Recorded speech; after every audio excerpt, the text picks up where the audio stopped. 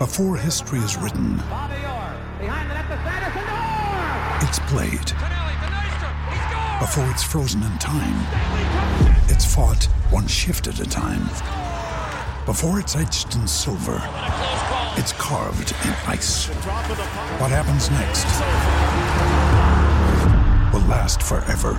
The Stanley Cup Final on ABC and ESPN Plus begins Saturday. Welcome into the Tighten Up Podcast on the A to Z Sports Podcast Network.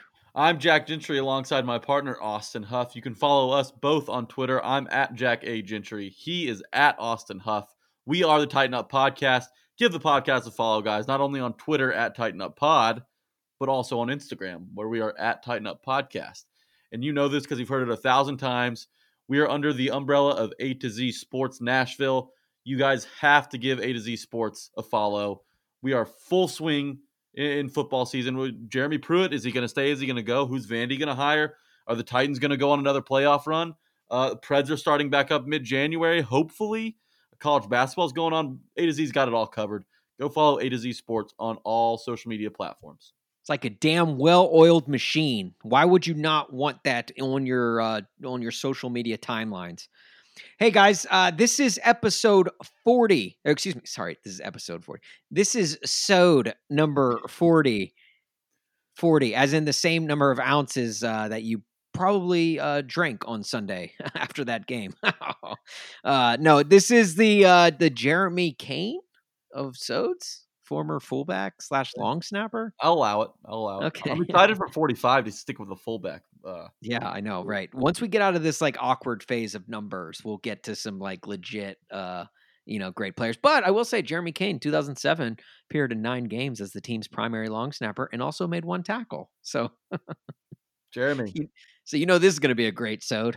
This week, we are joined by one of the coolest, just one of the best people that we could get to talk Titans, and that is the Tennessee Titans' own Amie Wells. I guess we loved the lady energy that we got last week from Teresa Walker so much. Like we went back for seconds. We were like, let's go. Mother Teresa, we had to go to Aunt Amie. I think that had a nice ring to it. But no, Titans Amie was great. She kind of talked me off a ledge about the Titans defense. She hates birds, Austin. She does hate birds. That we got that out of her, and she comes clean. She talks about all the different types of birds she hates, and it's crazy. So, and you know what? I hate birds, like at least like ravens and eagles and seahawks. Mainly the Ravens. Yeah, mainly the Ravens. Goodness. Hey guys, this week, obviously after the loss, we've got the return of Venter's Alley. My goodness, I hate that segment so much. I hate it, but we have to do it because it's after loss. And possibly the return of Clowney Watch. Who knows? Who knows?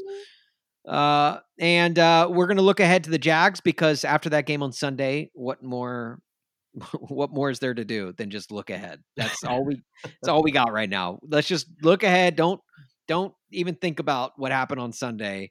And obviously, we've got to remember the Titan. But first, before we get all to that, let's get a word about Mill Creek Brewing Company. Oh, I love talking about Mill Creek Brewing Company. Who doesn't? They are awesome. They're phenomenal. You guys got to go out there and watch a game. They have the perfect setup, a ton of different beers, a wide variety of different kinds of beers out there. The newest one they have, Mama's Trouble.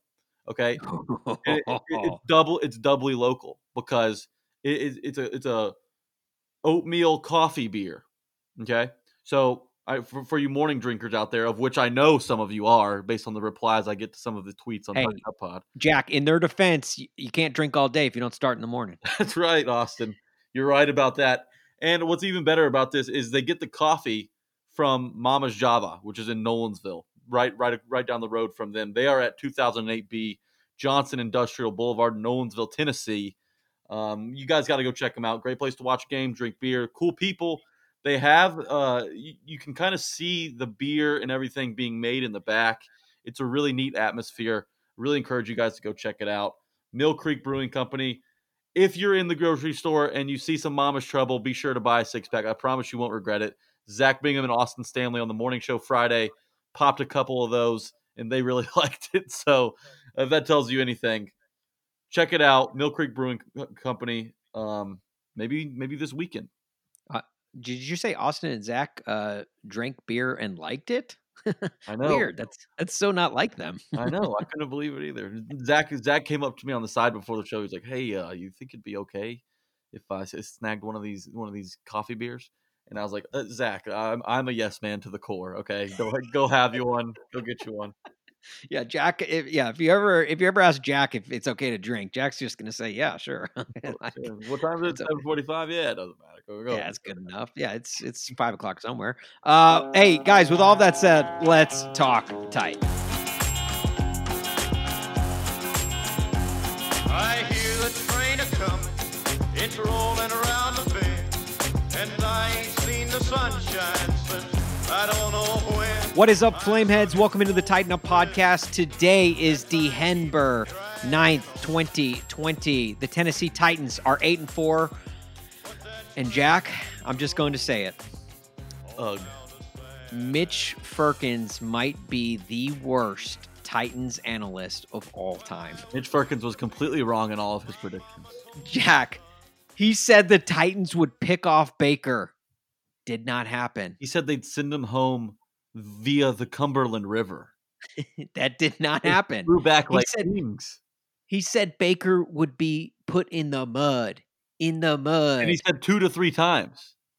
Did not happen. Not did a one. Not happen. It did not happen. He said Simmons was coming. He said Landry was coming. I was waiting for them. They never came. They did not come. And he said, speaking of come, he said the Titans would run through the Browns' dick. That's right. That did not happen. The Titans did not run through the Browns' dick. Yeah. Gotta wait till Sunday for that to happen. Look, Mitch could very well have a bright future in the world of the tattoo arts. But when it comes to football analysis, my man was dead wrong on almost everything. It was almost like Mitch Firkins and Jeff Schwartz should go grab beers together.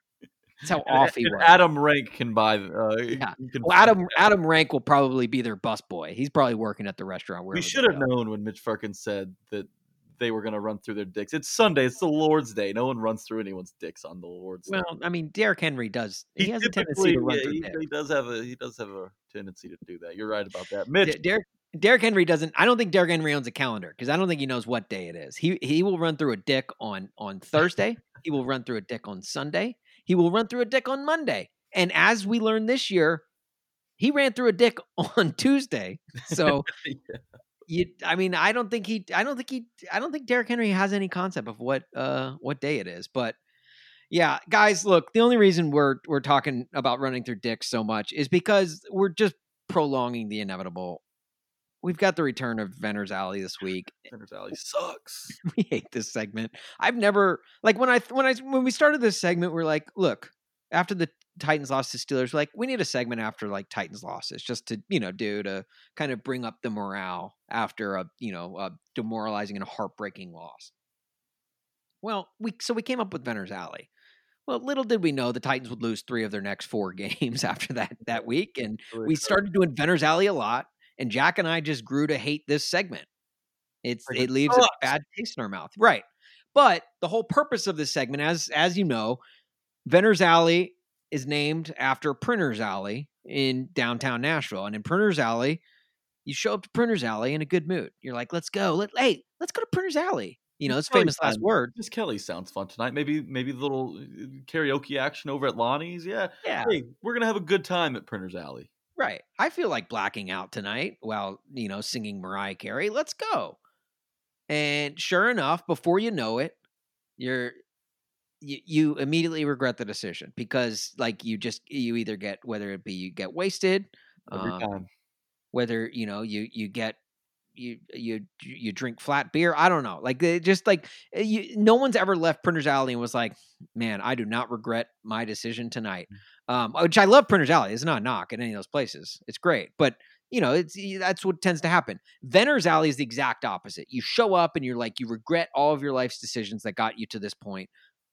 But we're going to have you leaving Venner's Alley in a good mood, in a positive outlook, in a better state than which exactly which you arrived with.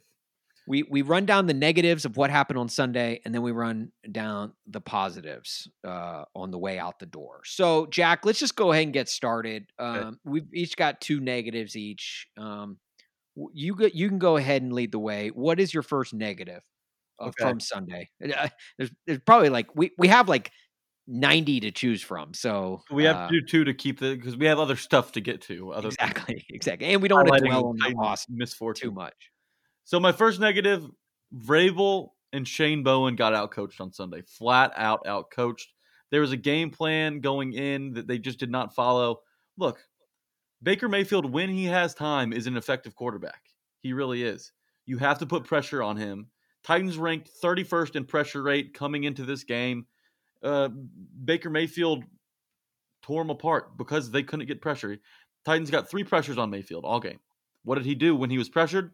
0 of 3, 0 yards, 3 throwaways. Okay?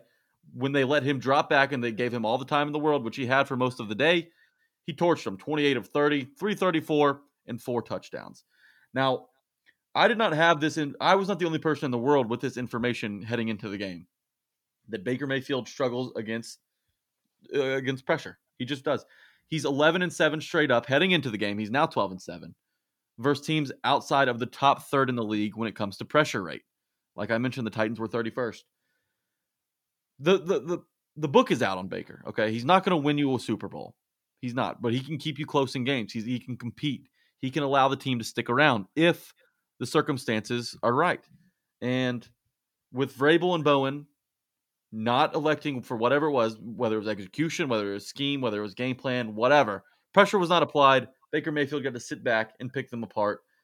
Kevin Stefanski, who was the Vikings offensive coordinator last year, looks to be the front runner, or at least along with Tomlin, co-front runners for Coach of the Year. Yeah, Stefanski sure. completely outclassed Vrabel in this game, and that's why the teams were separated so much throughout the entire game. Well, in the fourth quarter, Titans got a little closer, but Vrabel got outcoached, and so did Bowen, and that's frustrating because this is a defense that is banged up, is not 100%, so you really have to be on your P's and Q's when you're calling this defense in game planning ahead of Baker Mayfield and this Browns team. In that first half, there was a real lack of composure. Real lack of composure with the Titans.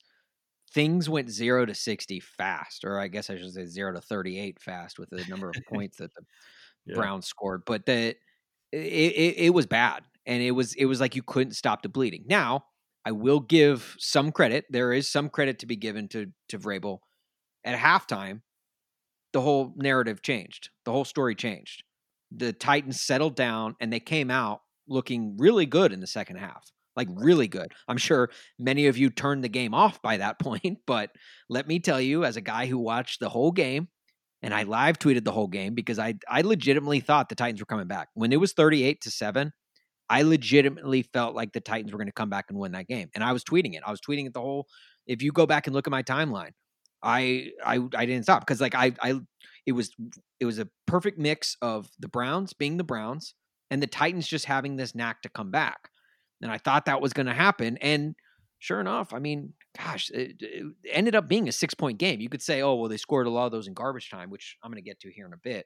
But to me, like, Titans had a very good chance. Now, with what you said, piggybacking off of, coach, yeah, the Titans somehow ran like a Big 12 defense, and Baker did what Baker does against Big 12 defenses. Obviously, he turned Heisman on his mantle into burnt toast. And what it was, it was like watching a Braves game where the Braves are getting beat. I'm a Braves fan. Say it's 8-1, okay? Yeah. Because Luke Jackson has just left the game after giving up 1 million runs. Sure. Or no, let's say it's 13-0 after the first inning, or 11-0. Can you let me live in peace, please? And the Braves have a good offense, like the Titans have a good offense. And you're thinking, okay, well, a hit here, a bloop there, a bloop here, a hit here, a bloop here, and a home run, and hey, you're right back in it. And that's what the Titans offense can do. It's, hey, we can have a quick 15-yard gain, A.J. Brown 20-yard catch, Jonnu Smith down the middle. Look, it was one of those games where I was fooled, and it's the Titans. When they let you down, they don't just lay you softly on a bed, right? They drop you from a 2-story window, okay? The fall is hard as it is harsh, and that's just what the Titans will do to you. They build you up. They give you a sense of, hey, we might be safe here, okay? But really, they're just hovering you like Michael Jackson did his kid blanket Oh yeah, from a balcony, where Michael Jackson actually brought his kid back in. The Titans will let you fall. they'll drop you. Yeah, yeah, you'll beat it, I guess. Yeah, I don't know. That was all right. Yeah, that was a great analogy, great reference by you, Jack. My negative, and look, you know this. If you know me personally, if you know me from this podcast, if you know me from the stuff we do at Cork Bats, you know I love Derrick Henry with all of my heart. Derrick Henry is everything to me. But look, I will, even though you love someone, you have to call them out sometimes. And Derrick Henry was not great on Sunday. And I'm not about to say Derrick Henry runs soft. You will never hear me say that. Derrick Henry does not run soft. And those people that say that are frankly like, that's just a lazy take and it's dumb. Derrick Henry didn't gain 6 to 70 yards on a run. He's running soft. Like Derrick Henry's not gonna. We should have learned this from the Chris Johnson days. He's not gonna break off an 80-yard run on every carry. Like you have to know that. He's not gonna steamroll a guy on every carry. And you're right, but at the same time on Sunday, he couldn't get anything going. There was so on the 4th and 1 run at the very start of the game. First of all, Titans never should have been in that instance in that situation. Poor officiating led to that. And I'm not blaming the refs for the way the Titans played, but it never should have gotten to that point. It did. They gave the ball to Derrick Henry, and he wasn't able to get the first. I think he could have gotten it with a stretch of like if he just held the football out, but he didn't. And that to me is a knock against him. The fumble, the first fumble, and that it's just uncharacteristic. It's like if fumbling was a problem for Derrick Henry, that would be a different conversation. But he doesn't fumble very often. And so it's very highlighted when he does, and he did at a time when the Titans could not afford any turnovers. And as a reliable guy, he was not that on Sunday, and it was frustrating. Now he's still only 15 carries, and he still had 60 yards. He was averaging 4 yards a carry. Like that's not a terrible. It's a terrible day overall, like yards wise, but like production wise, I mean, you give him 10 more carries, or no, 5 more carries, really. 10 more carries, he's at 100 yards. So, and normally he gets that workload. But when the Titans fell down early, Arthur Smith he for whatever reason, he got cautious and he stopped giving the ball to Derrick Henry in the first half. You get backed into a corner trying to play from behind like that, from multiple scores behind. You want points, and you want points fast. And that's not conducive to the Titans' strategy on offense, right? They want to run their offense through Henry, but you can't do that when you're down 3 scores. Right. And so just overall, Derrick, he didn't look great on Sunday. And I hate to say it because I absolutely love Derrick Henry. And as everyone should. I mean, I know there was a lot of frustration with him amongst certain people of the Titans community. That Derrick Henry is running soft crowd. That those people do exist. I hate them. I hate those type of fans because I think they're idiots. Because those people will not say, "Oh, Derrick Henry ran hard on the days he pops off for 200 yards." But if he doesn't pick up over 100, they're out in full force with their pitchforks. They're idiots. But Derrick Henry, he did not look great on Sunday, and I'm admitting it, hand raised. So that's my negative. Interesting. I like how you put that. When you love someone, you can't always give it. You can't always be hugs and kisses, and that's what Mike Vrabel actually said this week about a different Titan, about a recent first-round draft pick, whose name shall not be mentioned. He said, look, you can't always give them hugs and kisses, right?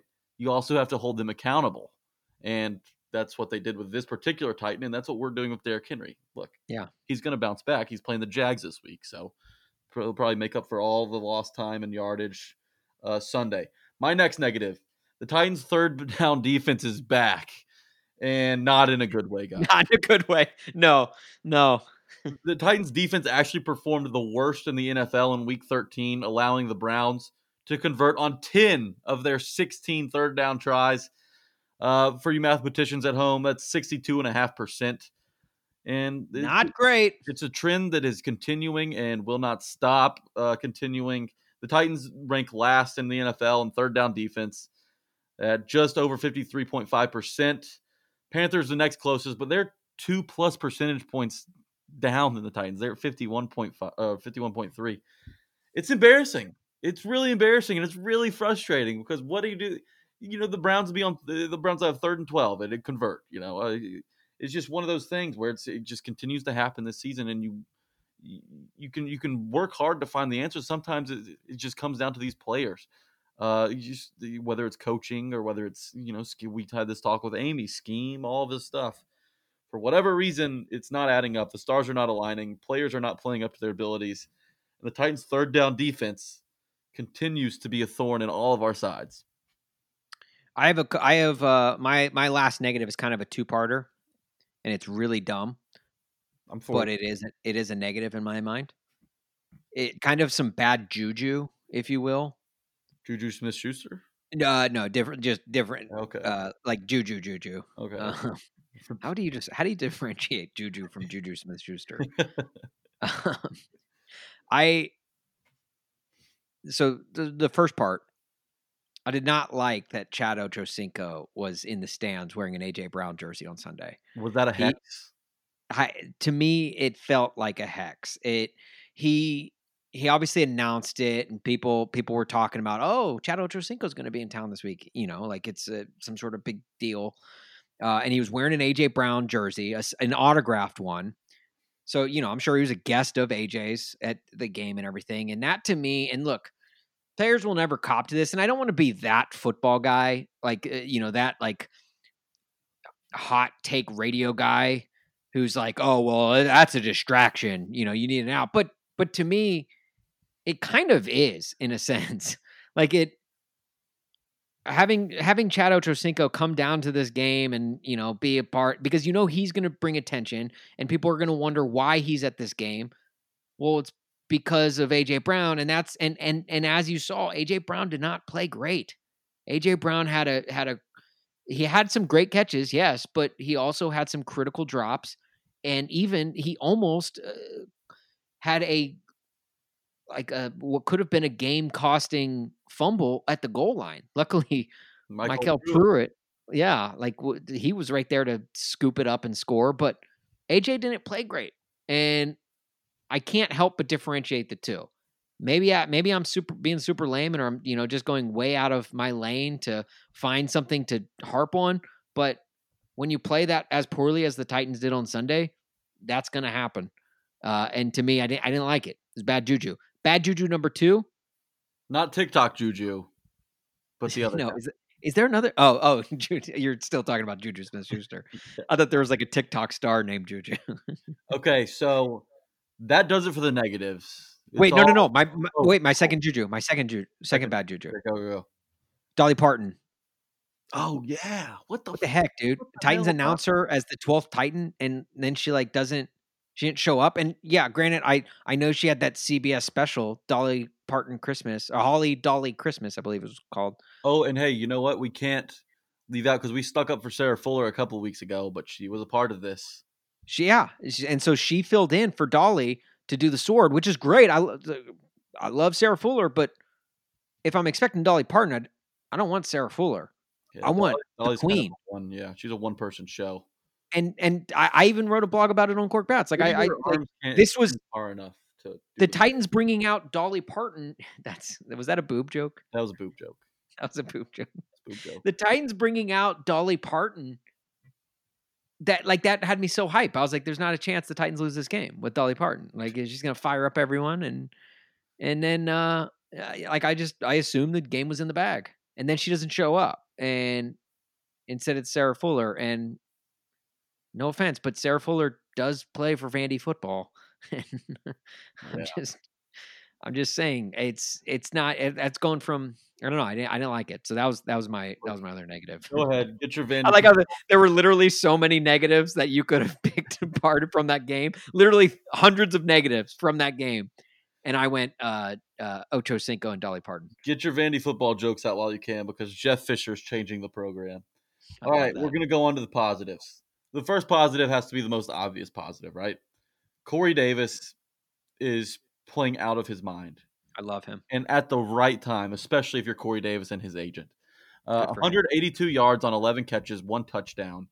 Look, that's his second 100-yard game in the last 4 tries, in the last 3 games, really, and the 4th on the season.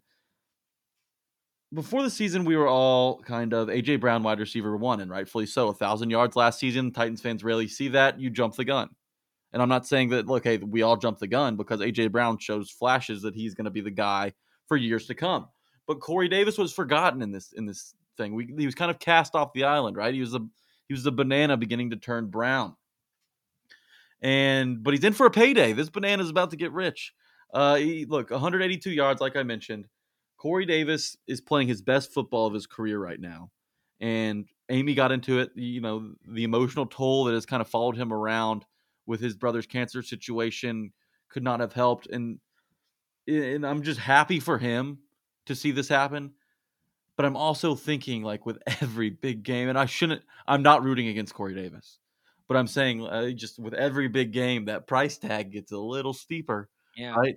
His stock is rising, and the Titans are going to, in a season with a salary cap that's fluky and questionable and really unpredictable right now, can they bring him back? There's some tough decisions to be made. I don't want to jump that far. I don't want to think that far ahead. I'm just enjoying Corey Davis as we have him right now. Yeah, I think that's the way we should approach it. We should be happy for Corey regardless, because even with him producing very well, he's producing very well as a Titan right now, and we have to appreciate that. So look, the championship window's open. He's a big piece. Yes, He's a piece that they did not have last year. I mean, they had him, but they didn't have this Corey Davis last year.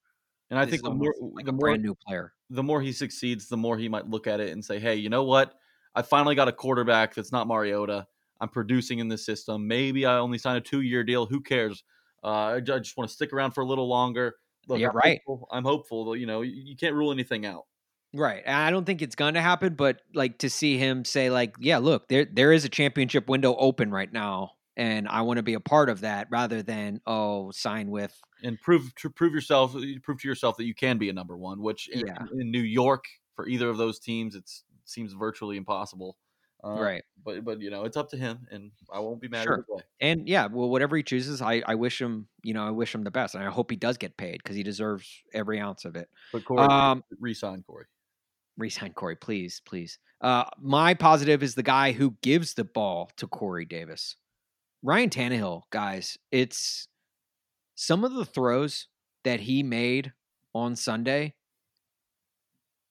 If he was wearing a number 15 Chiefs jersey, those plays would have been plastered all over the internet. They would have been all over SportsCenter. It's all you would have seen for the last 3 days. But it's Ryan Tannehill, and there's this stigma about Ryan Tannehill. There's even a stigma within some Titans fans about Ryan Tannehill because he played 8 years with the Dolphins, and he was so mediocre at best in Miami. No one's willing to give him his due. Well, step aside because I am. I'm about to give him his due. Ryan Tannehill, my man, was awesome on Sunday. Not just, I think initially, not even the touchdown pass to Corey Davis, which was awesome, which on the run makes that throw on a rope to Corey Davis in the end zone. Boom, a touchdown the Titans needed. But also the throw that set up the assist throw almost for that touchdown. That pass, the deep ball to A.J. Brown down the middle of the field. It's a beauty. On a rope, dude. It was an incredible throw. And I legitimately, I saw that and I was like, my gosh. Like, I was blown away by the throw. It reminded me a lot of the Khalif Raymond throw from the Ravens game in the divisional round of the playoffs last year. But even more on a rope and more on target. And AJ made a great catch with his hands. Shout out to him, even though, he had a drop. Yes. Yeah, he wasn't great, but that was a great catch. And to me, Ryan, and even just the Michael, is it Michael? Michael Pruitt. Michael, but it's spelled Michael. I think it is Michael. Although you know what? I'll just say it real fast so people don't know. Say it fast. Yeah, that's right. And even that throw he had to Michael Pruitt was like it was like right over the defender's hands. It was awesome. And to me, Ryan Tannehill, if he got all the credit in the world, it wouldn't be enough because he has been the way he has bounced back, not last year, and then he sustained the success that he had last year into this year. He just doesn't get enough love in my book. And I think Titans fans need to really appreciate the fact that you have, dare I say, a top 7 quarterback in the league. I would say it's in the top 7 easy, right? I put him in the top 10-ish. Look, Okay. being a top 10 All right. quarterback's tough. Like, 'cause I know. the way he's played this season, he's played like a top 7 quarterback. Yeah, this year he probably is. But I just think there's that Dolphin stigma that is around him, and people Yes, aren't willing to give him his credit, even though statistically over the last 16, 18 games, he is one of the best, if not the best quarterback in the NFL. And that's not hyperbole. Like that's not me being a Titans fan. Statistically, his quarterback rating is better Patrick Mahomes, Aaron Rodgers, literally every other quarterback in the league. So, and his completion percentage as well. Yeah. And Austin, So, there was that drop off, right? When it started with the Bears. And it kind of really continued even through last week's win, where he just, something, he just wasn't clicking. He didn't look like his normal self where he's firing on all cylinders. But this week it was good to see him kind of get back to the Tannehill that we all know and love. all right. And what's your last positive? Okay. My last positive, Cam Batson and Michael Pruitt. Okay. Yes. If you had approached me before the game and said Cam Batson and Michael Pruitt are going to combine for 3 touchdowns, I would have said, Jesus Christ, man, mix in a water. You've been drinking Bud Light Platinums with Mitchell Firkins. But it's what happened. It is. Like, Cam Batson caught a touchdown pass. Michael Pruitt had a 22-yard touchdown pass and recovered an A.J. Brown fumble in the end zone, right place, right time, for 3 touchdowns. Look, I will say this. The wild bat did not work as planned. Cam Batson dropped the snap, and everyone's at Arthur Smith's throat because Cam Batson couldn't handle the snap. That play call is not on Arthur Smith. That play is on Cam Batson, but that was the only negative from his day on Sunday. And he's my new favorite toy in this Titans offense. This toy department that Arthur Smith loves to go to, loves to find different ways to use different players' skills. Cam Batson's probably the quickest player on the roster. He can turn on a dime. He can cut on a dime. He can outrun you. His hands are solid. It's kind of like Jonnu Smith's emergence the last year and the year really before, where he was just using him in funky ways to kind of get the most out of his talent. And that's what he's doing with Cam Batson. I'm not saying Cam Batson's Jonnu Smith. I'm just saying there's definitely talent there, and Arthur Smith is squeezing every drop out of that Batson well that he really can. And he has speed, and that's why he runs the wild bat. Sorry, that because he has that speed, and he can make plays with his legs. And as a wide receiver, obviously you have to catch the ball and then run. Why not just give the ball, like hand the ball off to him? Which is why they run the wild bat. Give the ball directly to him and let him make plays with his legs. I love it, frankly. And he came up huge on 2 4th downs. On when it's 4th down, the Titans flash up the bat signal, and they say, "We're going Cameron Batson," and then he makes the catch on the sidelines, no less. He made that one catch that they initially ruled incomplete, but then they had to review it, and a phenomenal catch on the sideline. That doesn't get enough credit. And then the catch that he made in the end zone for the touchdown on 4th and 5. Like, the dude comes up big, made big plays when they needed him the most. And Cameron Batson, love him. He's growing on me. He really is. Same thing with Michael Pruitt. Michael Pruitt, hey, good job stepping in for Jonnu Smith. Yes. Can't forget about you, my friend. Jonnu, I'm a little angry with you right now because you're on my fantasy team and my tight end position produced nothing this week. He's just got to get healthy. He's just got to get healthy. Got to get right. My last positive, and I actually said this after the Bears game on a couple weeks ago. The game was not as close as the score suggests, and a lot of people were saying that this week with the Titans and Browns. The Titans. Oh well, yeah. The Titans only lost by 6, but that game was not as close as the score suggests. Now that the Titans are on the other side of that saying, I kind of want to combat it a little bit. Yeah. Because to me, my positive is the way the Titans fought back in that second half. That game, a lot of people had that game lost in the second quarter. again, not me. I was live tweeting the whole thing. I knew that the Titans were going to come back. Yeah. I knew the Titans were going to come back, and you could argue that they were an AJ Humphrey deflected ball for an interception away from coming back and tying that game in the second half. They were probably going to score a touchdown on that drive, at least. And they would have made things interesting. And we all know Cleveland is a town full of chokers. They're perpetual, that's just what they're known for. They're known for losing. People are waiting for the other shoe to drop with this Browns team. And when they built up a 31-point lead, I felt like, okay, this is like the mix of epic. This is perfection, and the Titans are in the right place at the right time. Right, the Titans are going to blow it. Known for comebacks. They just did it 2 weeks ago against the Ravens. They're known for comebacks. The Browns are known for blowing things. Like that slutty girl in high school. Like that's what the Browns do. I'm like, so, and the Titans were able to make it back, and they only lost this game by 6 points. To me, I loved that fight. I love that fight that they put, and it came down to an onside kick. I was tweeting back and forth with a Browns fan on Sunday, and he was like, oh, the Titans aren't coming back in this game. And I was like, all right, you're going to be the first tweet that I retweet once they do. You're going to be the first freezing cold take. Yeah, exactly. Yeah. And so then sure enough, Titans lose, and he hits me up and he says, sorry about that, man. But yeah, they weren't coming back or something. I was like, be honest with me. Were you nervous? And he goes, yeah, that last onside kick. I'll be honest. I was nervous. That's just what it was. So you can't say that a team the Titans got blown out. I mean, yeah, they did in the first half, but they came back, and it was only a 6-point game to end the game. And it's last I checked, the NFL plays 60 minutes, and the Titans. I mean, the Titans played 60 minutes. I mean, you could argue they didn't play the first half, but the play 60 campaign the NFL is always pushing. Right. I thought the Browns didn't do it. Yeah, exactly. So they scored in garbage time, but guess what? Garbage time is still part of the game, and garbage time matters too. If the Titans came back and won that game, nobody would say, "Oh, well, yeah, but they scored all their points in garbage time."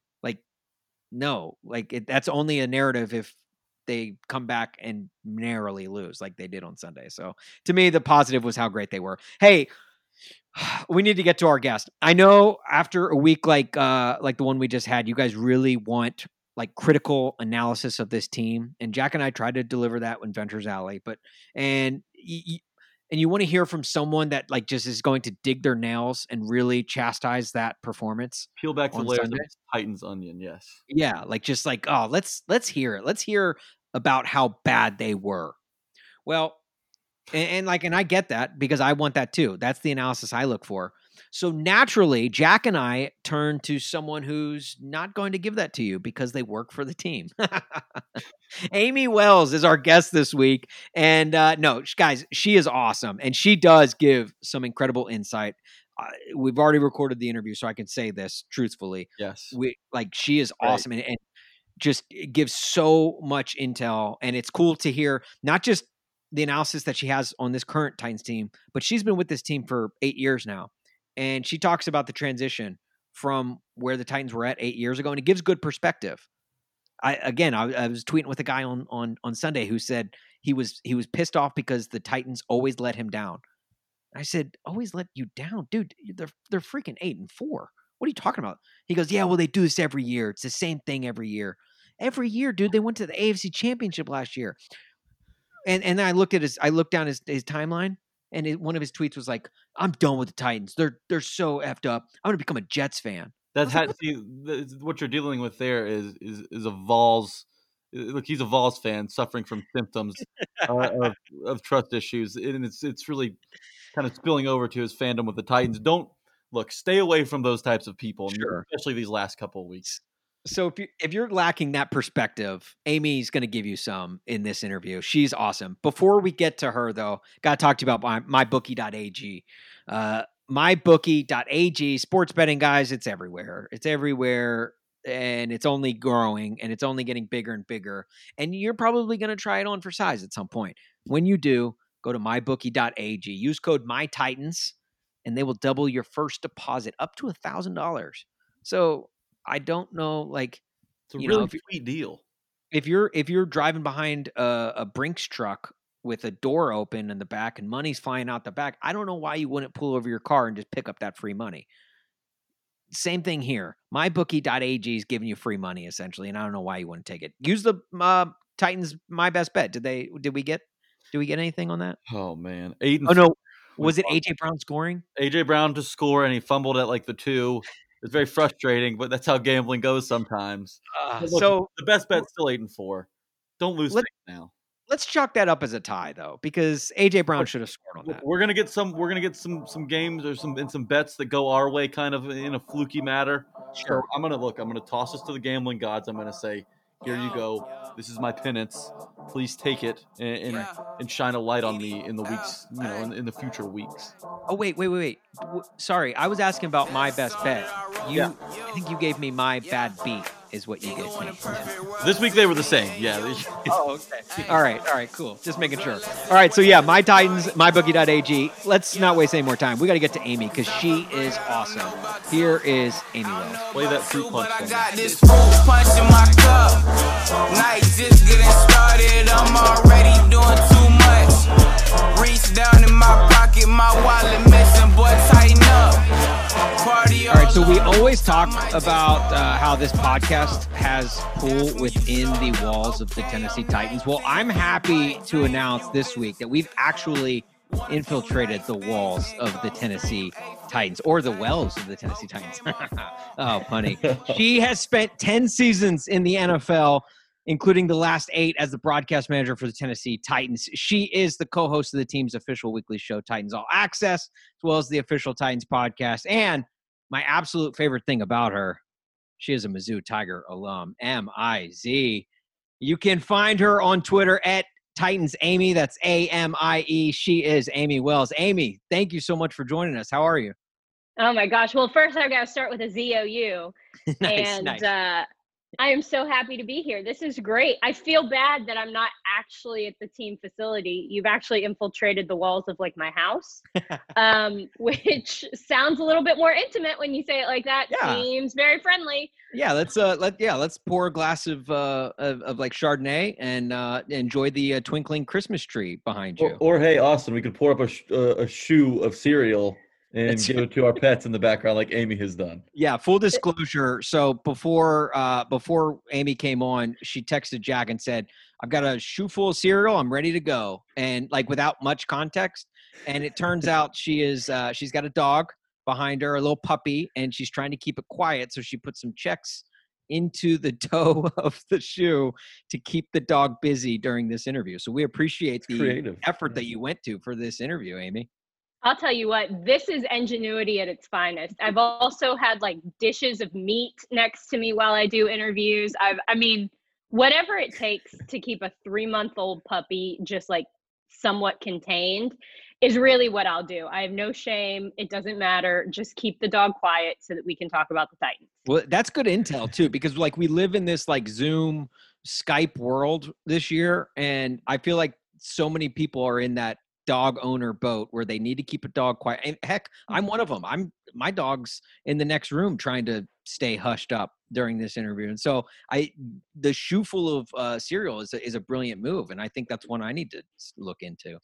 Well, I ran out of like meat. So usually I'll have like a dish full of turkey or like pepperoni or something that's either for snacking for me or for the dog. But there's always meat next to me when I'm doing an interview in this Zoom world right now. And I ran out. So I was like, crap, I guess I'll use cereal. He likes cereal. What dog doesn't like cereal? Yeah, I'm pretty sure. Yeah, every dog loves cereal. I was gonna say, Amie, while we're on the topic of animals, birds. I want to talk about birds because there's a rumor going around that you really hate them, and I want to kind of write this whole situation. Challenger the eagle in specific. Does that mean anything to you? I don't do Challenger. No? I don't do any birds. So like 0% of the time have I found a bird where I'm like, you're fine. No, I don't like any of them. I don't like parrots were the first. I've been afraid of parrots my entire existence. I don't know why. It might be that they can talk. It might be because they're terrifying. I don't know, but I don't like parrots. And so that has since evolved into other birds, mainly birds of prey.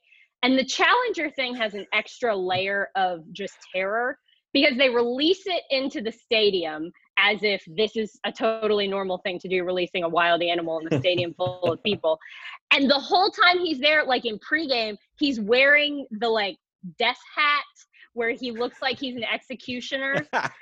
And so Right. that's horrifying that we need special equipment for this bird before he just flies freely through a stadium. Like, this doesn't make any sense. So when I started as a sideline reporter, I realized, oh God, Challenger and I are in the same space now, and I have to be on this sideline while this bird is just flying. Like, they don't put a leash on him. Like, there's no net to contain him. Like, he's just doing whatever he's going to do. Golly, I've spent so many times on sidelines, like looking for the handler and then moving to the other side and then spotting the handler. And I'm like, oh, got to move again and going to the other side.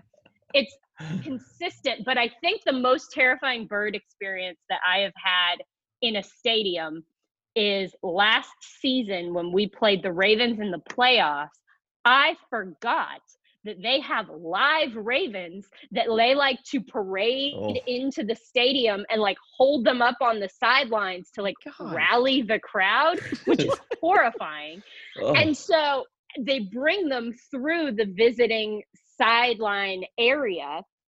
So I'm standing at the bench, minding my own business, hear like a ruffling of feathers, which I don't like, turn and look, raven right behind me on someone's arm. And I think, oh God, I've got to get out of here. Like, the amount of expletives that were coming out of my mouth, alarming. Yeah. So I move and try to get away from it, move to the other side of the bench. There's another raven. Like, they just kept coming, and it's horrifying. And I'm trying to focus on this game, and there's things going on, and the Titans are winning, but there's ravens everywhere, and I can't get away from them. It was like, I wanted to cry. I don't do birds. You're just like, never more. Never more. Exactly. So the power rankings of worst birds are birds of prey with helmets on, and then ravens, the rat bird. Well, and then raven, but parrots supersede all of them. Parrots are at the top of the. That's the funniest Parrots one are to the me. actual worst. Can you eat Fruit Loops? You can. And he's a cartoon. Like, if there was a small bird inside of the Fruit Loops, absolutely not. But no, I mean, parrots are a whole nother level because they can talk and they can fly and they have talons. Like, that sort of beast should not exist. If there was a bird inside the Fruit Loops, I think you'd have to take that up with General Mills, because then you'd have other issues on your hands. Yeah, we would have. We would have issues for a lot of reasons. It wouldn't just be. All right, I promise you we're going to talk Titans with you, but I do have to. I have to ask you. I read somewhere that you once told your parents that if you made it 10 years in this business, that you would get a tattoo, the Titans shield on your body. Oh, you could be Mitch Firkins' twin, right? Well, no, I was just gonna get. Okay. We just had Mitch on last week, and now you're on this week. So I got to ask you, you're 10 years in now. I got to ask you, are you still getting the tat? One. And two, like, where are we thinking? Like bicep, lower back, ankle, calf? Where are we getting this tattoo? Because, I mean, you told your parents, and you don't want to lie to your parents. Well, yeah, okay. So I said it, and I was thinking like tasteful, small NFL shield on my ankle. Also, never thought I would make it 10 years in the National Football League. That just felt like this unobtainable, like, pie in the sky dream. Longer career than Jake Locker. That's right. Yeah. So I was saying something that to me I thought would never happen. Since then, I have developed an aversion to pain, and I am absolutely not doing that. Like, under no circumstances. Come on. No. You're just going to lie. You just straight up lied to your parents, I guess. That's cool. All right. So straight up lied to my parents. But if I know something about my mom and dad, they will be tickled that I am not following through with that plan. Like, I don't think that will bother them at all. All It's right. my So Christmas gift to them. hypothetically, okay, let's say you actually held your promises and you had integrity. Where would the tattoo go? My thought at the time was that it would go on my ankle, which That's so. like That's now so. that I think it's a That's so very basic. well, and also a very bony region. Like Oh, that it would is a bony not region. feel good. Yeah, it was going to be like small, tasteful on my ankle. But this was also an idea that I had when I was 21 years old. So, and I can't think of a single idea I had when I was 21 years old that now at 31 feels like a strong idea. Not a single that is a thing. very 21, like early 20s idea of like, Uh-huh. oh yeah, this is going to be a cool thing. Not putting into effect like the factoring in the when you are in your 30s, like you don't really want to get a tattoo when you're in your 30s. Like Sure don't. you don't see Mm-mm. many 30-year-olds in tattoo parlors, I don't think. No, like this is my time. I've been waiting all these years. Now here it is. No, yeah, there's a lot of things about that that make it a less than ideal plan. But really, truly, the level of just excitement and disbelief that I am still able to do this 10 years later is still very real. And so it's not because my level of excitement has changed, but my level of wisdom has increased dramatically. All right, Amie, 10 years in the NFL. Corey Davis has been with the Titans almost 4. And what's coming up is a huge decision this offseason. And I'm sorry from not segueing properly, but either way. No, it's pretty good. It was That was solid. good. That was good. Okay, 10 solid. years. Yeah. Passing grade. Not going to hang it on the fridge, but it's a passing grade. Okay, so Corey Davis is coming up on the end of his rookie deal with the Titans. And as the season goes along, it seems as if his stock continues to rise. He just had over 180 yards this week. He's been impressive the last handful of weeks. Really outplayed A.J. Brown for the majority of the last 5 games. Where do you see him in his contract situation landing this offseason? Because the salary cap's down 10%. It's going to be down $22 million in 2021. That's what the expectation is, at least. And the Titans don't have a whole lot to play with this offseason. So help me make sense of Corey Davis's return to Nashville. Well, I'm going to start by saying that it is currently December 8th, and the amount of things that can change between now and when a decision needs to be made are astronomical. And you're right. There's a lot of things that will go into this decision. You are absolutely right. Corey Davis is having a spectacular year. He's playing strong. The man has had a tremendous amount of adversity, both personally and just health-wise. He's been able to overcome all of that. I mean, Corey Davis is doing exactly what Corey Davis does, which is staying calm and continuing to perform. This isn't out of character for Corey, but I think that he's getting some opportunities this year that maybe he hasn't in previous years, and he's taking advantage of them. And I don't think that anybody ever questioned that. The thing that's going to be really interesting is what the salary cap ends up looking like. We all kind of have a guesstimate of where it's going to end up being. We are not entirely sure.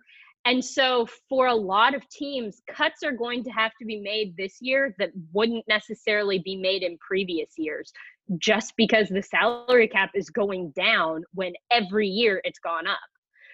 So that is really going to be the predictor. And I don't want to sound like I'm not answering your question, but I can't really answer your question because you're fine. I don't know. I really, truly, I don't know what the season's going to shake out at. And I think a lot of it is going to be injury dependent. I think a lot of it is going to be, there's just so many things that will go into a decision like that. I don't think there's anybody that has been dissatisfied. There's nobody that has been unhappy with the way that Corey Davis has performed.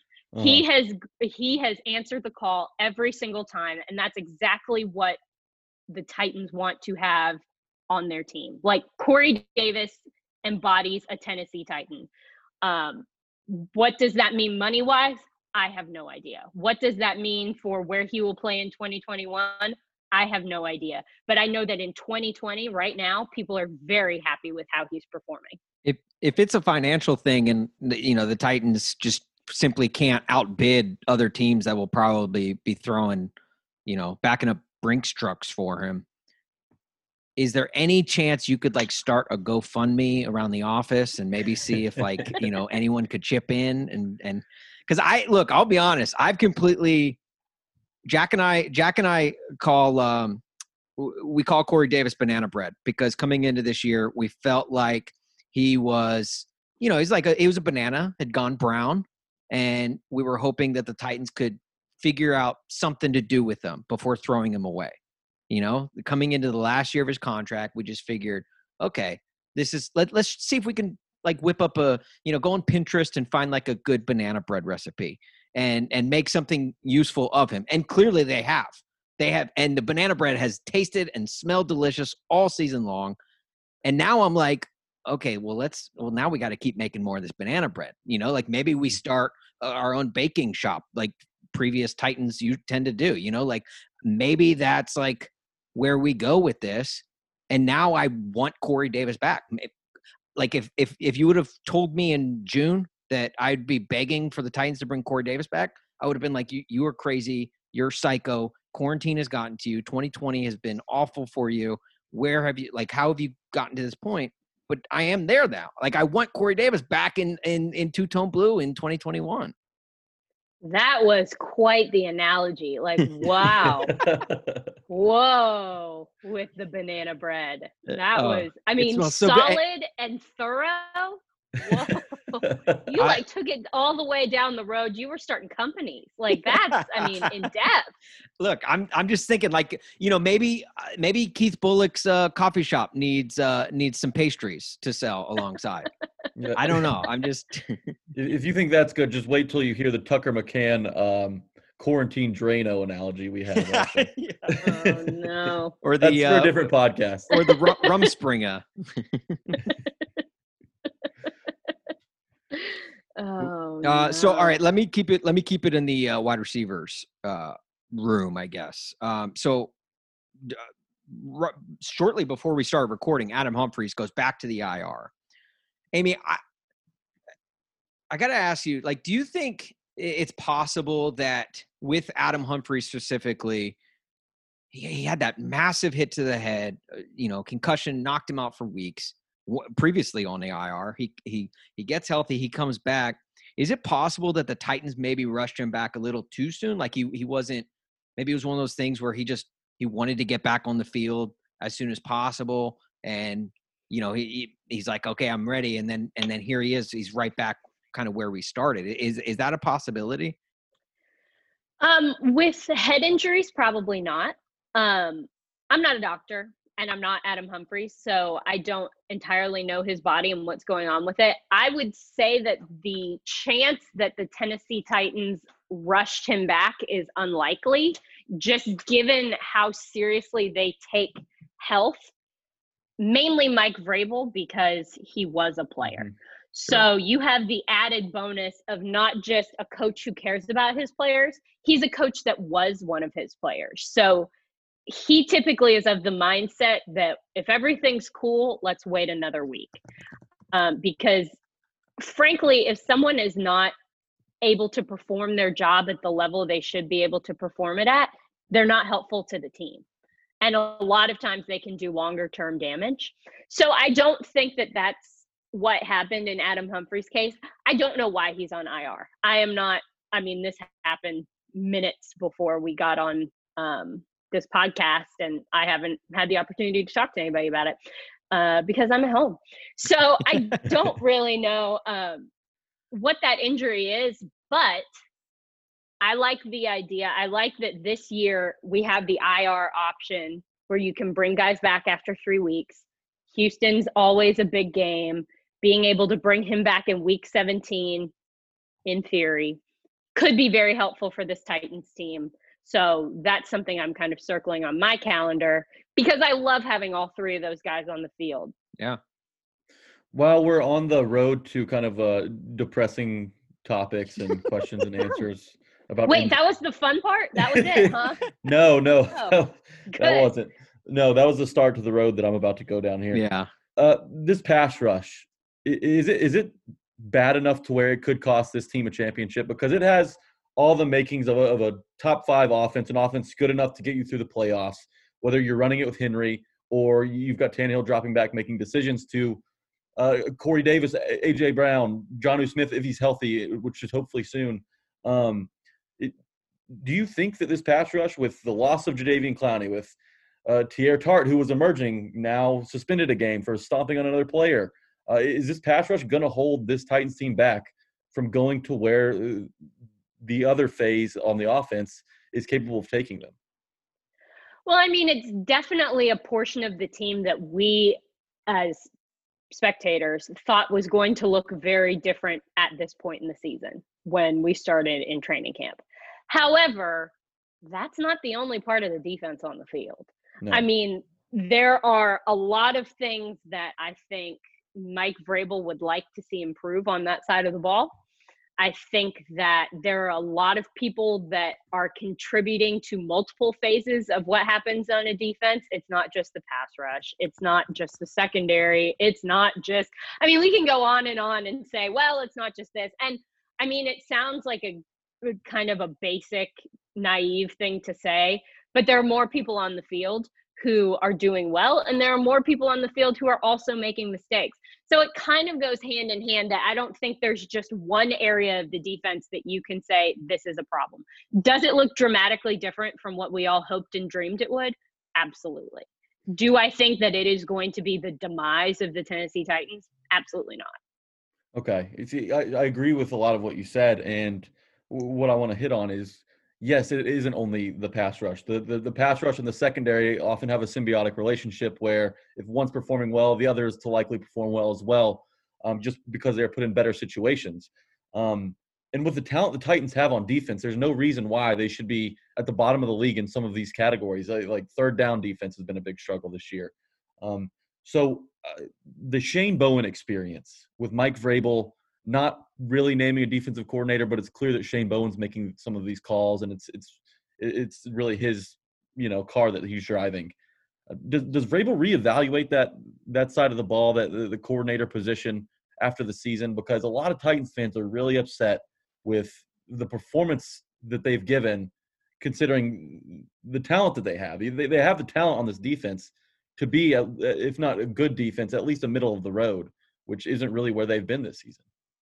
I guess my counter to that is that a named, like with the label on his door, defensive coordinator would not be going out there and making the plays. Like, coaches coach the players to go out and make the plays. So the issue isn't necessarily who is determining who does what. It's teaching and executing is what it is. So I think that a lot of emphasis has been put on working on communication on the defensive side of the ball. That has been a huge thing that the team has been working on, because that's a big part of what a defense does. They have to communicate and they have to vocalize what is happening. They have to help each other. They have to speak to each other to help each other. And it's things like that if a guy is off by a hair in a certain gap, or is watching the wrong guy and someone else sees it, and then they can help them see what they need to be seeing and communicate that quickly, then all of a sudden we have a play that's not busted. And that happens all the time. So it's that kind of stuff that needs to be changed. It's not that these guys don't know what they're doing because there's no defensive coordinator or a named defensive coordinator telling them to do that. There's way too much stock being put in that. Well, I was really coming from a scheme perspective. Is this really the right? Because the drop off between Dean Pees' defense and Shane Bowen's. I know that Shane Bowen didn't get the full off season that Pees was given, and he kind of started with a disadvantage, started behind the 8 ball. But it's just it's kind of makes you scratch your head, because Kevin Byard's out here, and he's shown that he can be an all-pro safety, and now he seems, positioned wrong in a bunch of the times, and he just isn't having the year that he's capable of having. You go to cornerbacks. Adoree Jackson hasn't been healthy, which isn't fair to really grade the secondary on either. But it's frustrating to a point that they're not applying pressure there, or they can't get pressure, and it showed this week against the Browns. Baker Mayfield kills when he has time to throw. the Titans only pressured him 3 times on 3 passes, and he goes 0 for 3. He goes 0 for 3, 3 throwaways, but kills them when they aren't bringing pressure. It's just sometimes there's situations in games where you're scratching your head. What do they not see that we see? And I guess that's what has me and a lot of other Titans fans kind of wondering. Absolutely. And I get the frustration 100%, but you also have to realize there have been so many changes, especially on the defensive side of the ball this season. The entire secondary has not been out on the field all season long, mainly because Adoree Jackson has not played a game. Not one. Haven't seen him. I mean, he's battling an injury. He's trying to get back. We have not seen him on a Sunday yet. So that is an issue. I mean, Christian Fulton was getting some reps, and then he's kind of been hurt, and that's been an issue. I mean, we added Desmond King, who came in on a Saturday and played on a Sunday. That got is a touchdown. unusual. Yeah. Yeah, he played very well on a Sunday, but that's odd, and that's a hard thing for an entire secondary to adapt to. We started out with Vic Beasley and Jadeveon Clowney. We're not seeing any of those guys anymore for different reasons. Jayon Brown shattered his elbow. He's not around anymore. Like, there are so many different things that have changed. David Long last week hadn't practiced for 2 weeks because he had COVID. And then he came in and was making plays against the Colts. Like, there's so many bizarre things that are happening this year for a variety of reasons.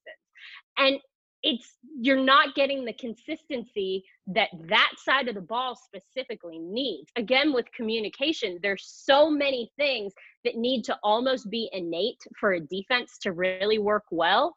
And they haven't had the ability to establish any of that. So they're actively working on reminding guys to talk to each other because they have so little time together, just because of the nature of a crazy, crazy 2020 season. So I think that less is scheme related and less is guys being able to ask things or being asked to do things they're not capable of. And guys just aren't able to all be on the field at the same time together, which is what you need for a successful defense. On a scale of 1 to 10, where do you rate your level of concern for kind of the drops that we've seen from Arthur Juan Brown this year, AJ Brown? Not concerned, confused. Is confused a good word? I like that. Okay. Yeah. Okay. Scale of 1 to 10 on your confused scale. Well, I mean, I picked the word, so I guess a 10. It always surprises me when it happens because it seems so out of character for him. I mean, we see him make these amazing kind of jumping, one-handed, very elaborate plays, and then it seems like a ball that, I mean, looks relatively easy to catch. I've never done it, but something that looks like a relatively easy catch is something that he's not following through on. And so I think it's something that he's actively, like, he knows, he's aware that this is something that's not great, and he's actively trying to fix it. And that's all you can ask for out of a wide receiver. It always surprises me when it happens, but I guess that being surprised as opposed to expecting it is where you want to be, because that means that it's unexpected. Right. He is Spider-Man at sometimes. As surprises are. I was gonna say he is Spider-Man sometimes, where he makes these catches that he makes look so easy, and then I guess whether it's lack of concentration or whatever, it doesn't happen on other times. But Amie, where we are today, and everyone likes to play this if the season ended today game, and I think it's the worst game ever. Because there's 4 more weeks and there's still so much to be determined. Yeah, we'd have much bigger concerns on our hands if the season actually ended today. Yes. So many more questions than whether or not the Titans made the playoffs. Well, it's a Tuesday, so that right, would be exactly. in and of itself. By the way, there's a football game tonight, which is the weirdest thing Right. about time. But I was going to ask you, which team, we just saw the Steelers fall for the first time. The Titans gave them a run. It was left to Gostkowski missed field goal that kept them from overtime against that team. And then the Chiefs last year, the Titans went up to Kansas City and they played well for a half, and then it just seemed to unravel in the second half. The Chiefs figured out that Titans defense. But where we stand today, which team do you think the Titans match up against best with a road game in the playoffs? That's a good question. Good question, Jack. Thanks, guys. I would like a rematch with and I don't think that this would be a road game if this happened, but I would like a rematch with the Browns. Like, I want another shot at them from right now. I want it. I want it bad. These teams are so similar. I hated the way that game went down. Not in a scandalous kind of way. I just didn't like it. Like, there wasn't anything about that game that I enjoyed, except for the pass that kind of jumped up and then it was caught again for a touchdown. That was very fun. But other than that, very bad taste in my mouth from that Browns game. I want to see them again in the playoffs. I want to see them in a time when I know the Titans will just go in there and take care of business, because that's what the Titans do in the playoffs. That's what I want. And that's what I was saying. After the game ended, I was like, I think if the Titans played them tomorrow, they win. It was a game where I really didn't think it was over until it finally ended, because there's something about the Browns. They have this aura about them of just turning any good thing into the complete opposite.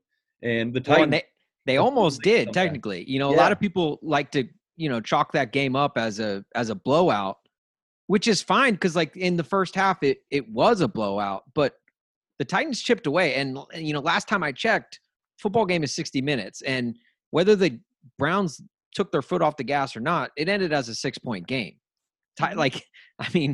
Honestly, I was still holding out hope that they would get the onside kick. I really was. That's what the Titans do to you. And they're the Browns too. Their stadium is literally nicknamed the Factory of Sadness. So, I love Amy's answer, because if the Titans are going to go on the road anywhere in the playoffs, let's go to the Factory of Sadness and create more. Yep. Yeah. And if it means anything to you guys, I talked to my mom immediately following that game, and her analysis was, if that game was 5 minutes longer, you guys would have won. Right. And I believe her. I think she's right. It didn't lose, just ran out of time. That's all it was. Yep. I still think part of me still thinks that the Titans are going to come back and win that game. I'm still not sure, let's go back and recount let's get a recount going. You can do it for elections. You can do it for football games. I want to play them again. I want them again. I do too, Amie. Amie, I got to ask you this. You've worked with the Colts, you've worked with the Ravens, and you've worked with the Titans. I need you to be honest here, okay? She hates the Ravens, right? She has to. Just based on her bird fear. Yeah, the bird fear alone. I guess we could maybe even scratch them off. But who has been the best among those to work for? Not that I'm putting you on the spot or anything. No, I don't feel on the spot, because I already have a very well curated answer you're not going to like. So that's great. I liked all of them for different reasons. Wow. And I love Nashville, and I love the Titans, and I love this city, and I love this team. And it's been such a great place to be and actually create a life here. So that's been phenomenal. The Ravens were where I started this whole NFL thing, and I had no idea what I was doing, and literally thought I was going to get fired every single day, because I just didn't have a clue what was going on. But I had the time of my life, and that was such an awesome experience. And Baltimore is such a cool city. It's so gritty and raw, and I loved it. Indianapolis. But birds, though. But birds. Remember the birds, though. But birds. Yeah, I know the birds. But when I was there, I was in the press box. So, never interacted with the birds. We weren't in the same spaces. It was fine. It was totally cool. They don't keep those birds in the facility. So, it's A-okay with me. Indianapolis was great because it got me closer to my family. I was back in the Midwest, which I loved. Really enjoyed working for that organization, was able to actually feel like a real person who knew what I was doing, because that was my second team. So I felt like I was able to actually grow in what I was doing a little bit, as opposed to just trying not to get fired. And so that was the place where I kind of was like, okay, I can do this. This is fine.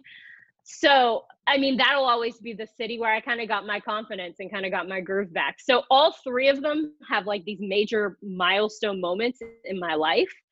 So you can't have one without the other two. It just doesn't make sense. So I have to, there is no favorite. They're all just different chapters. All right. Well, I feel like you spoke the most highly of the Titans. So I'm going to take that answer as the Titans, which is good. I'm glad to hear that. Great. It's very politically correct, right? It's like when you ask your mom who her favorite kid is. Right. She can't give you a direct answer. Well, my mom will always say my sister, so that's not necessarily a good analogy for me.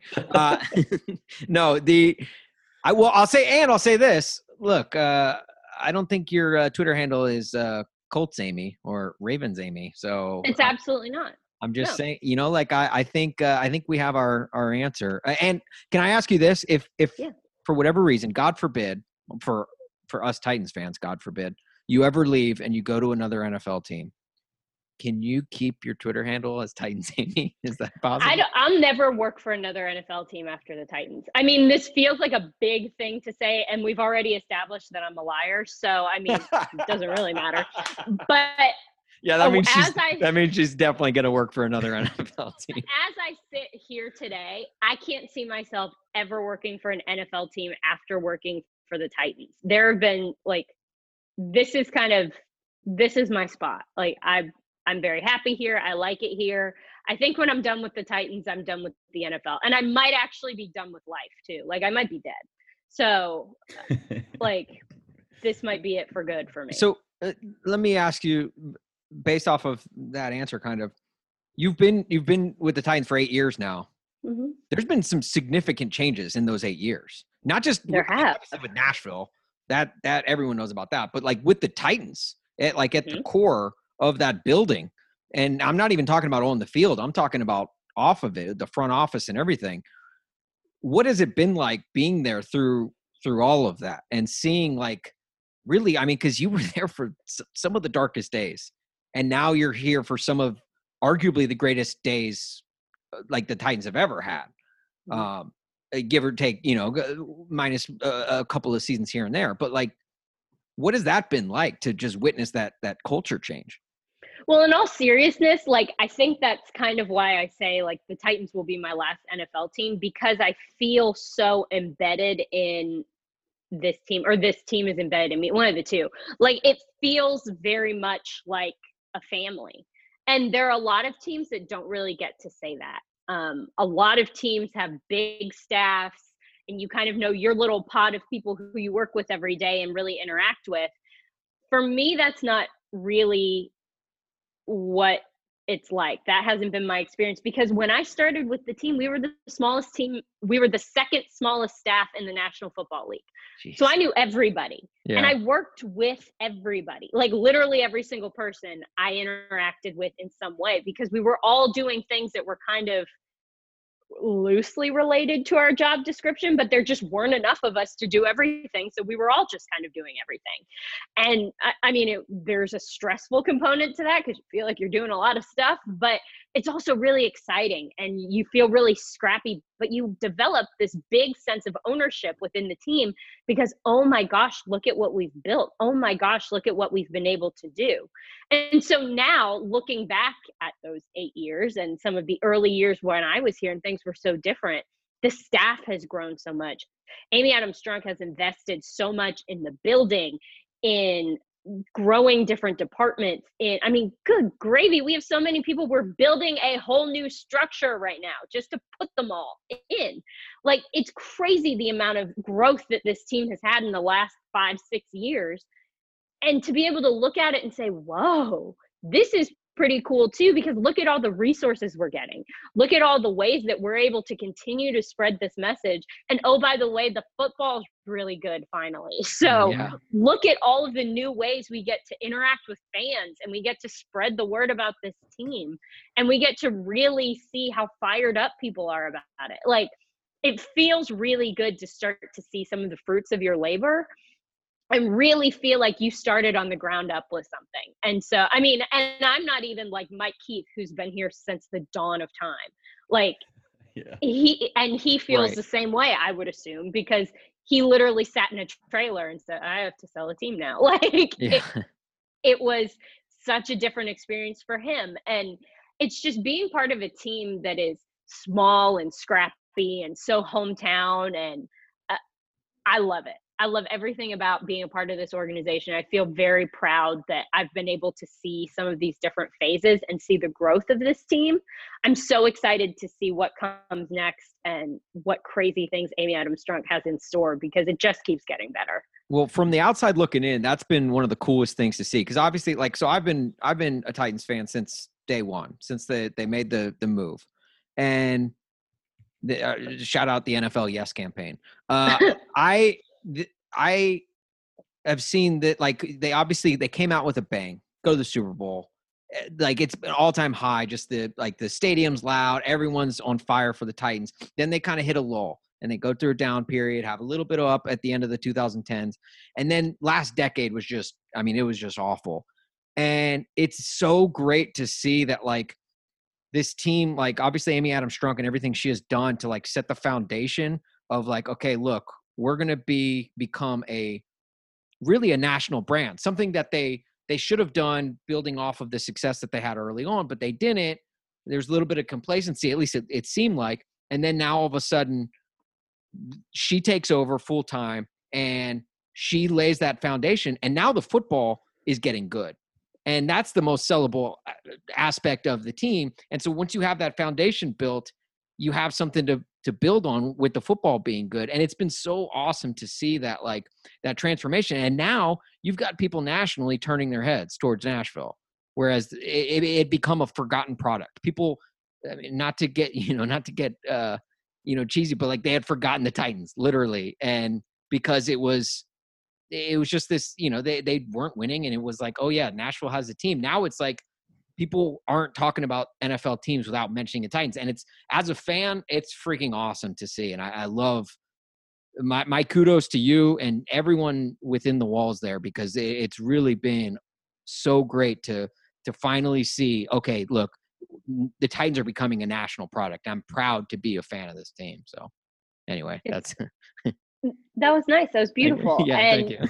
It really has, it's been a cool thing to see. It's been cool to be in Nashville, the city, long enough to feel like I've seen the changes and I've seen it continue to grow and grow. I mean, who ever thought that the NFL draft being in Nashville would be as epic as it was? Mm-hmm. I mean, we all knew it would be fun, but, like, that blew me out of the water. And that just goes to show you, this is a football town. It just is.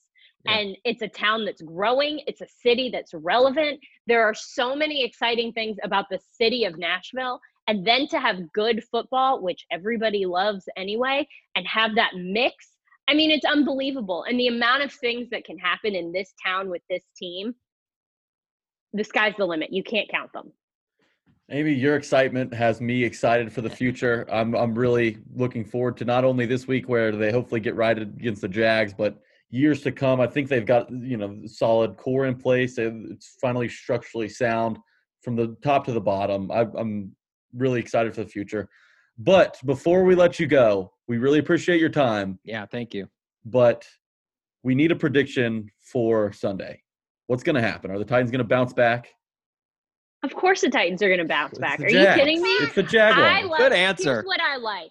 I like an angry Titans team going into Jacksonville where, oh, by the way, Derrick Henry grew up and shows out every single time he is there. Always. I am so excited. I think that this is going to be such a fun game on Sunday. I want to take all of this frustration from last week and take it out on them. That's my plan. Family Feud. Good answer. Good answer. The Titans are 7.5-point favorites. You think they cover? Yeah. Oh, yeah. Oh, yeah. Blow it out of the water. Blow it out of the water. Didn't have to think twice about that one. Nope. I'm ready. I'm fired up. I love Jacksonville week because it feels like an old school college rivalry. Like, it brings me so much joy. I love angry football games. I think they're the best ones. I love when things start out chippy and just get weirder as the game goes on. That's the kind of football I'm looking for, and I'm hoping that that's what we get on Sunday. Yeah. It's kind of got a Ohio State-Michigan rivalry to it of late, with the Titans dominating and Vrabel coaching, playing in Ohio State. So yeah, that going. But I was going to say it's the Jaguars world's second greatest outdoor cocktail party, because it's they play in Jacksonville sometimes, so every year. Amy, you are awesome. Thank you so much for doing this and taking the time. We really appreciate it. I hope that dog still has a few more checks to mow through with all the time that we've taken up from you. But you are awesome. I can't wait to see the tattoo because maybe it's a parrot. Maybe a No, celebratory parrot get a tattoo. tattoo of a parrot. I think that's all we need. Guys, There will be no tattoos. give her a follow on Twitter at Titans Amie. And again, like if you're a fan of the Titans, you need to be following all sources of Titans, and Amie is a fantastic one. Just with the content the team puts out and everything. So at Titans Amie, that's AMIE on Twitter. Amie, again, thank you so much. This has been a blast. Thank you. Thanks for having me, guys. This was fun. We should do it more often. Well, hey. All right.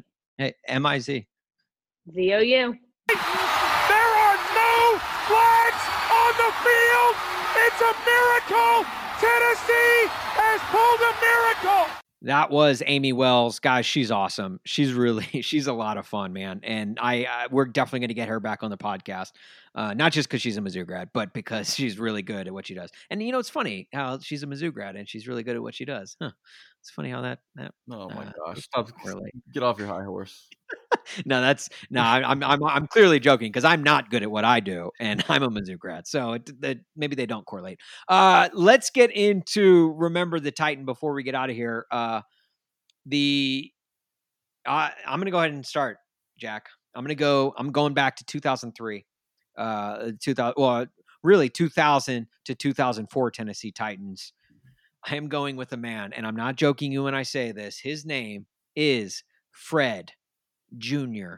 Miller Jr. I remember Fred Miller, though. He was a big boy. Fred Miller, big boy, offensive tackle for the Tennessee Titans. He played for the Rams. He was drafted out of Baylor in the 5th round, 141st overall in the 96 draft. Played for the Rams, St. Louis Rams, shout out. Played for the Tennessee Titans from 2000 to 2004. And then he finished up his career with the Chicago Bears 2005 to 2008. Funny story about Fred Miller, especially his time with the Bears. 2005, one of his teammates, Olin Kruitz, broke Fred Miller's jaw in an altercation. The team originally stated Fred Miller broke his jaw while getting out of bed in the middle of the night. This is when the narrator comes out. It says, Fred Miller did not break his jaw while getting out of bed in the middle of the night. He got punched by his damn teammate. Both players were fined $50,000, and which is funny because if the Bears weren't lying, would the NFL have fined his bed? I don't know. Makes you wonder. Makes you wonder. It really does. Where is he now? He's now an assistant coach. At least according to Wikipedia. Who knows? He probably hasn't been an assistant coach for 4 to 6 years now. But he was a assistant coach for North Shore Country Day School in Winnetka, Illinois for the 2011 and 2012 seasons. There you go. I should have just read this all the way through. In 2011, he helped the school to a 9-2 record in one of the best seasons in school history. A mere 3 seasons after the team finished 2008 season 0-9. He's the Scott Frost of high school football. And he also, and the only reason I bring up his coaching career because he also coached for the North Shore Titans youth football program. Once a Titan, always a Titan. Fred Jr. Miller Jr. Wow. How do I possibly follow that? I'm going to stick on the offensive line, though, Austin. Okay. Yes, let's do it. Let's give the big hogs up front some love. This one might bring back some memories that really aren't great.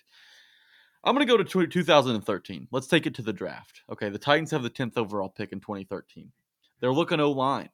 The teams had a rough go. Okay, they can't block anybody. They can't get anything going on the ground. Chris Johnson has left. What do? They have to go linemen. Well, they go Chance Warmack. Oh, I thought you were going to say they go Fred Jr. Miller Jr. No. He precedes the 2013 draft class. Chance Warmack of Alabama, right guard, was selected. Interestingly enough, at the time of the draft, an interior O lineman hasn't been taken in the top 10 picks since 1997, and Chance Warmack's the next one. Okay. Chance Warmack's 2013 season did not go as planned. Pro Football Focus gave him positive grades for just 4 of the games in his rookie season. He ultimately only spent 3 seasons with the Titans. Well, 3 and then 2 games after, I should say. His tenure in Tennessee was not strong. 19 penalties in 3+ years. Really, it was 16 games each season, which would total up to 48 games. He wasn't productive. He was a complete bust by all sense of the definition of bust.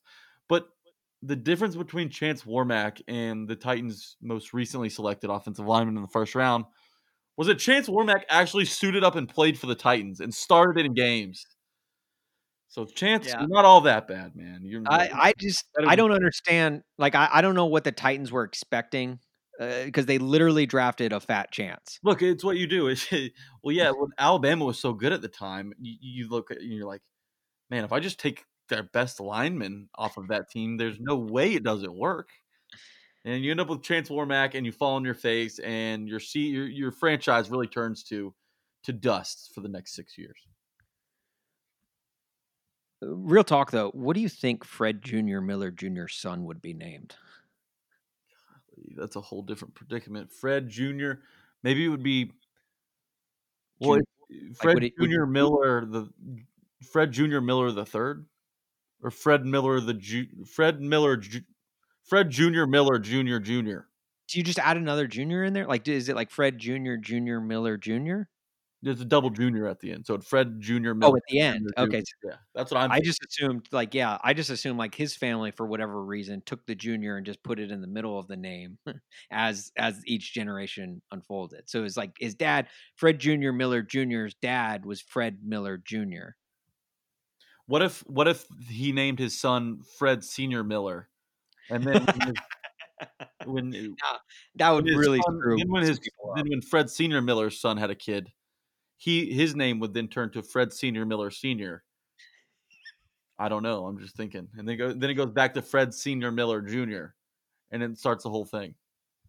Or what about? And by now, all of our listeners have turned us off. Oh, without question, yeah, everyone's gone by now. Fred. What about Fred Sophomore Miller Jr.? Okay, he's got a couple years of eligibility left, maybe a red shirt. Okay, I like that angle. All right, before we get out of here, we still have a little bit more podcast to go. Before we get out of here, what's next?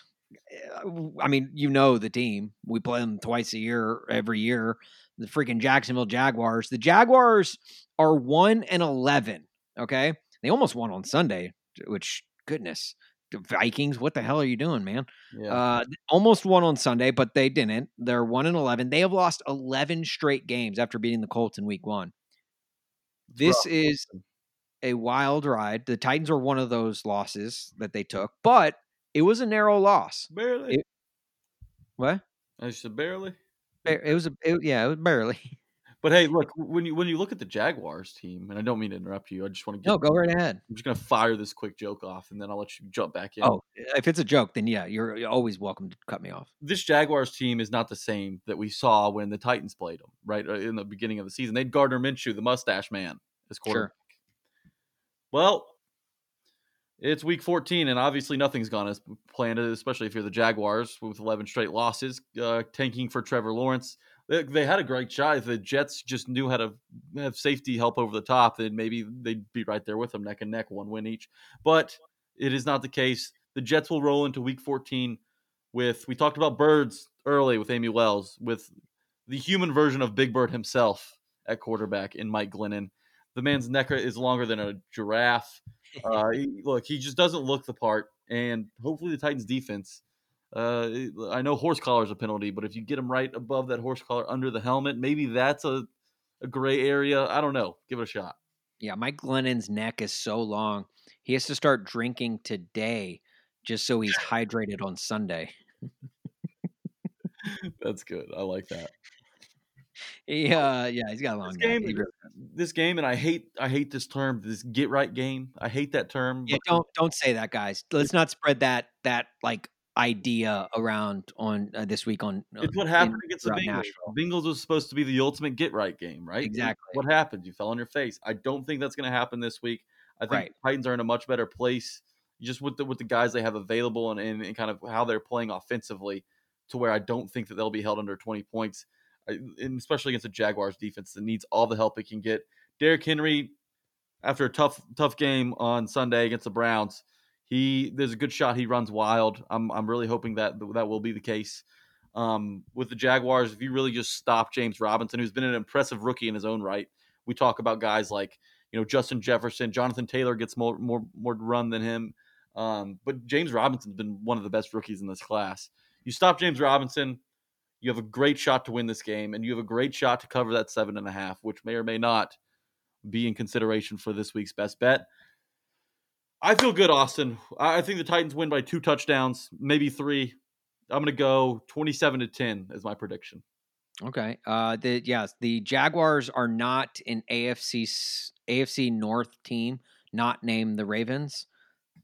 So I don't see the Titans struggling in this game. Really, the only teams the Titans struggle against is the AFC North. Right. Not named the Ravens. Not named the Ravens. They succeeded. That damn AFC North. I don't get it. It's not just that the Titans look bad against the AFC North teams not named the Ravens. It's that they look terrible. And they always come out flat in the first half. Their first halves against those teams have been terrible. I think the Titans do win this game. I think it's a 14-point win, and I'm gonna say 28-14. Byard gets a pick. He's getting a pick this week, and all the Byard slander can stop. Please, dear God, Byard, please let this happen for all of us who support you. We're going to forget that the Titans even looked like crap against the Browns. That's how good they're going to win on Sunday. All right, we got to get out of here. This has been a really long episode, but we appreciate all of you who have stuck with us through it all. If you're hearing my voice right now, thank you. You're the best. We appreciate it. Even if you got through that whole Fred Jr. Miller Jr. conversation. I apologize for that. Yeah, we apologize, but we appreciate you sticking around. That's really nice of you. We also made great points about the spawn of Fred Miller Jr. So for that, I will not apologize. Right. No, I mean, it's important journalism, in my opinion. Follow A to Z Sports on all Twitters and socials and Instagrams at A to Z Sports. Follow my guy, Jack Gentry. Jack A. Gentry on Twitter. You can follow myself at Austin Huff. But don't follow me if you're going to tweet at me about how the Titans always let you down. Like that's so dumb. Tweet that at me. I will be the Brita to Austin's glass of water. Guy, and I checked his timeline, and he literally said, I'm thinking about becoming a Jets fan." And it wasn't funny because like I went down the rest of his tweets, and he was not like he wasn't tweeting jokes so I knew it wasn't a joke. Like the dude was legitimately serious, and the way he was tweeting at me, I could tell he was literally fed up with the Titans, and I don't get it. Unstable. Like I told him, I said, "Dude, have some perspective, man." All right, that's gonna do it for us. Jack, you got anything for the road? Rate, leave us a review, give Buck a 0.5 star. You can give us 4.5 if you so choose. It's been done before. I'm hoping it will be done again by some of you. Tweet at us during the game. Yeah, we love interacting with you guys. Tweet at us, and like Austin said, give us a follow on social. We love doing this. We love getting guests for you guys. So. Yeah, if you found us from the Mitch Firkins interview, first of all, welcome, thank you, we appreciate you guys. Please stick around with us, man. We like to have fun breaking the Titans down, and just we don't take ourselves seriously at all, but we do take the Titans very seriously. So I don't know what that means. I don't know what I'm saying. We're to the point in the podcast where I just need to end it. So I guess with all of that said, until next week, tighten up.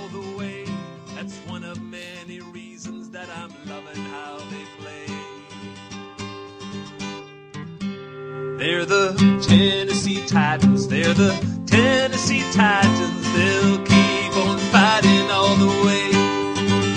They're the Tennessee Titans.